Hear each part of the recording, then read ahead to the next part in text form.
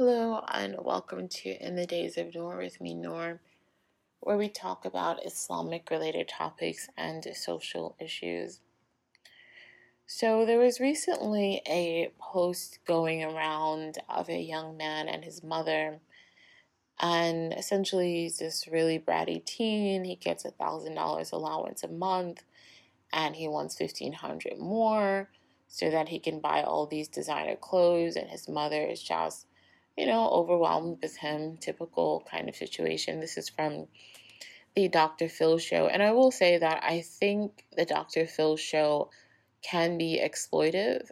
I haven't personally watched an episode in years, but every once in a while there'll be these clips that go viral. And I do think that, I guess TV, a lot of TV in a sense, is exploitive because people have real mental issues, real behavioral issues, and I don't think that needs to just be fodder for a television show or for the internet. These people could use serious help, and inshallah ta'ala, they do get it, but at what price? And unfortunately, because of the internet being what it is, these people just become these internet celebrities, and they don't get real help. They only get worse over time, or they're exploited for this short period of time. They become famous and they're all over the place, and then sooner or later you never hear about them again, and hopefully they're fine. But I think that can be a really strange position when you become famous for being bad, essentially, or being bad, or being weird, or being whatever the socially unacceptable thing is. And then so people are entertained with you, and then they sort of just throw you away. I'm sure that's a really strange position to be in, especially for these younger teenagers. But nevertheless, I wanted to talk about the video to comment on a few things. And inshallah ta'ala, I'll do a YouTube version of this episode so I can include the clip. But right now, I'll just talk about it. So as I said, this young man, he's getting $1,000 a month from his mom. His mom's a single mother, and he wants 1,500 more to support his designer spending habit. And it's interesting because when I was younger, honestly, until just a few years ago, I think until right before I got married, then I got allowance. I got allowance for most of my life. So, I'm not, I can't really be against allowance, but giving a teenager $1,000, that's like the kind of money you would give if you were well off and you wanted to help your kid pay their rent, right? Like if they were off on their own and you wanted to help pay their rent, maybe that would pay half or a third or whatever. But $1,000 a month for someone who's living in your household, that's a lot of, I think they call it discretionary spending when you have like extra money that's not used for essentials. That's a lot of money for a teenager to have. Like, that's a scary amount of money for a teenager to have. And it's funny because if this was a young man who was industrious in some way, he could really he could have his own side business. I mean, just imagine the amount of products he could buy, the amount of t-shirts he could buy and make something and sell, or um, even buying phones and reselling something, with $1,000. I mean, that's a significant amount of money that he's spending on designer clothes, that his mother's allowing him to spend on designer clothes. Because even as a mom, if for some reason it's good that she has it like that, where she can give him $1,000 a month, that's great. But if you're gonna give a kid that kind of money, he should have some kind of direction of what he's going to do with that. I don't see why you'd be throwing this money away on a teenager. And $1,000 a month, you save that, that's $12,000 a year. A couple of years, that's $50,000. I mean, if she was saving that for him, he could go to school, all expenses paid. If she wanted to give him some money so he could live on his own and help him the first couple years of his life on his own, or the first year or first couple months, whatever, that would be great as well. But to just give him money to throw away is really unfortunate. I mean, that's a whole other story, but that's really unfortunate. So, a lot of people online were saying, oh, look at this single mother, and this is abusive, and look at the way that this young man is being raised, and essentially putting all this blame on the single mother for raising her son poorly. And of course, there's no doubt that she's not raising him in the best of manners if you're raising a spoiled brat. At the same time, it's really unfortunate to keep placing so much blame on single mothers. It's almost kind of hilarious to me, because how can you place all the blame on the parent who stayed, right? This child was created by two people, and one of them decided to stay and the other one decided to leave. So instead of recognizing that this is the product of a fatherless home, not this is the fault of a single mother, no, this is the fault of a fatherless home, then we place it on the single mother. It's just so strange. Because whatever shortcomings you have as a parent, and this is whether it's a single mother or a single father, but of course it's usually the mother that stays to raise her children, whatever fault you find in that parent, they are doing the best that they singularly can. If there was a father in that home, fathers usually provide discipline. It's highly unlikely that he would just watch as his wife throws away $1,000 a month on their son. And in the clip, it said that she was working 120 hours. So that's a real issue as well. Some parents, they work so much, they feel they have to work so hard. And the way that they make it up is by spending a lot of money on their child. And we may say, oh, that's wrong. He needs time, not stuff. But you know what I realize? If you're a parent and you have to work crazy hours, if you just don't have time, I completely understand why you would give stuff. It's all you have to give. You don't have time to give. You only have stuff. So it would be strange to say don't give him stuff and also you can't give him time. So then what? What are you doing to show this kid that you love them? Now, of course, I would say that people should preferentially, you make time, you figure out how to spend more time with your kid. But I don't blame anyone who says, you know what, I can't spend time with you, but here's this amount of money. It's not the same. In fact, obviously it can harm the child, but I don't know that doing nothing would be better than that. The best thing you could do is to try and find that quality time. But it's not easy, and for some people it's not possible. The other thing is that it's too much pressure on a single mother to be asked to be both the mother and the father. So some people, of course, are saying that she's spoiling him, she's being too generous, and I'm sure they use worse language than that, but that was essentially the issue that people had with it. But the funny thing is that your mother is supposed to be the one that always loves you, that's always merciful to you, that always is showing you love no matter what. As the saying goes, if no one loves you, your mother loves you, right? If no one believes you, your mom is going to believe you. That even for the worst, most despicable human being, there is a mother that loves that person, right? Everyone has one person in their life, at least, that loves them, and that's their mother. Of course, unfortunately, with few exceptions. But your mother is supposed to be the one that loves you no matter what, that puts up with you no matter what. And so to say to the mother, oh, you're spoiling him, you need to be harsher or stricter, it's not fair for the mother to try and take on the role of the mother and the father. Here's the issue, though. He does need a father, right? He does need he needs a disciplinarian. Sure, the mother could try and take on that role, but why? Why should she have to reach into that masculine energy and pretend, attempt to be the man of the house? And really and truly, you're dealing with a teenage boy. There's only but so much you're going to do. He's not scared of you, right? So, what we rather need to be saying to women like this is that your son needs a male figure.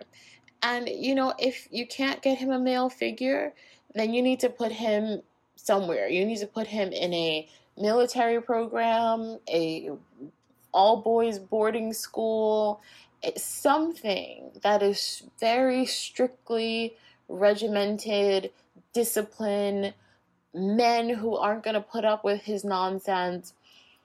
A couple years ago, then one of my sisters, she went with her kids, and a lot of people that we know do this, went with her kids to Senegal to study Arabic. And she went with also another one of my nephews went with them. So mostly boys and one girl, really, because the other girl's too young. And the older girl, she hated it. And the older boys, eventually they didn't learn to love it, but they learned to put up with it. And actually my eldest nephew ended up enjoying it a lot, or appreciating it a lot. And, we were just talking about it, and me and my mom talked about it as well. And that, because in that Quran school, like, for better or worse, like in a lot of these Quran schools, then children do get beat, and the teachers can be harsh, and there's a lot of discipline, and it's not a fun environment. You have to straighten up and, do the right thing. And we're not even talking about morally or characterized. You say that verse correctly or you might get hit. Now, they weren't like that with all the kids, which is, that's its own nuance. But in general, that's how the school was. And for a mother, first and foremost, for a mother, it's very hard to know that that's going on and allow it to go on. It's very hard to watch it, to see it, to hear about it, and they didn't end up staying there for some time. For as long as they planned to. But I think for boys, it's incredibly valuable that at some point a mother lets go. And as long, you have to trust the man that you are entrusting your child to, of course. You have to trust that they're not going to take it too far. You don't want your kid to be abused. But you also have to let go to some degree and say, you know what? This young man needs to be around men. I can't baby him. I can't every time he says, this is too hard or I don't want to, then I give it. I can't do that. He has to learn how to be a man. He has to learn how to earn his place in the world, how to work for what he, work for everything that he gets, how to make something of himself out there in the world to prove himself. Because you don't have to prove yourself with your mom, right? You don't have to prove yourself with your mom. Your mom loves you no matter what. But you have to prove yourself out there in the world. And young men especially need to learn that. Now, I know what some people will say, oh, well, young women need to learn that as well. It's not the same. Because for us as women and girls, then our bodies, Allah subhanahu wa ta'ala has created our bodies in a way that we have to take on a certain level of responsibility solely because of our bodies. And so we don't have to go through a process in the outside world to learn to be responsible and work for what we get and all that, because Allah subhanahu wa ta'ala, He gives us a menstruation cycle. So you better learn how to take care of yourself as a young woman. He gives us the ability to have children. So you better learn how to watch yourself as a young woman. You can't be out there and doing whatever you want because there are consequences in your body. So you learn as a young woman to be responsible for yourself. Now, that doesn't mean you don't need guidance. We still need the guidance from other women. We still need protection from men, so that we don't get played out in the world by men who are going to tell you the right thing and then put you in a situation where you're not being responsible for yourself. But it's different. It's different. Women, the interesting thing in when you think about the psychology and thinking about the Freudian complex is that young boys, all children, boys and girls, they first identify with their mother because you're of your mother. You came out of your mother, and then she breastfeeds you. I know not all mothers do, but she breastfeeds you. Or even if she bottle feeds you, it's usually going to be your mom doing that. She's your first caregiver. She's usually your primary caregiver as well. And so boys and girls both identify with their mother. But as you get older, boys recognize, oh, I'm not a girl. I'm not going to grow into being a woman like my mom. I'm like my dad. And so they have to be able to identify with that and be given a pathway to manhood and learn how to walk towards that. And that means detaching from mom. For little girls, we don't have to break off from that identification. Oh, I'm a little girl and I'm going to grow up to be a woman just like my mom. So that level of detachment, it never has to happen. Now there's going to be some detachment because you do still have to grow into your own woman and figure out what kind of woman you want to be. But there's always going to be a level of intimacy in the relationship that's different than a boy's going to have with his mother because that identification is still there. And so a man is going to force another man, a young man, to prove himself as a man. It's not going to be handed to him. But what happens when there's an absence, when there's a hole, when there is no man? Well, then you as a young boy, you're going to grow into that space of filling that void of manhood. But the problem is you don't know how to be a man. So you're the man of the house without ever having to go through any obstacles to go from boyhood to manhood. And your mother can't do that for you. Of course, some women are going to try and they may go further into their masculine to try and do that. But you're still not a man. Your son is not afraid of you. The thing about the relationship between men and between sons and fathers is that there's always some level of aggression. That doesn't mean anyone's fighting anyone, right? Hopefully not. But there still is that primal level of aggression where it's like in that, what do they call that, subhanAllah? In a more sort of, I'm forgetting the word, but in a more sort of basic instinctual way, it's like I can take you out, where he can finish me. The father can hurt me, right? This father can, if he wanted to, he could beat me up, right? That there's an aspect of fear that the son has for his father, and there's a level of aggression. So he's not going to try and come into his father's space, right? But when there is no father, when there's a void, a hole that needs to be filled, then he comes into that space without ever having to prove himself, without ever having to look his father in the eye, right? And say, well, I'm a man too. I respect you, I love you, you're my superior, but I'm a man too when the young man gets to that stage. He never has to do that. So everything is handed to him, even his manhood. So how is a mother going to teach a boy how to be a man? She can't do it. She cannot do it.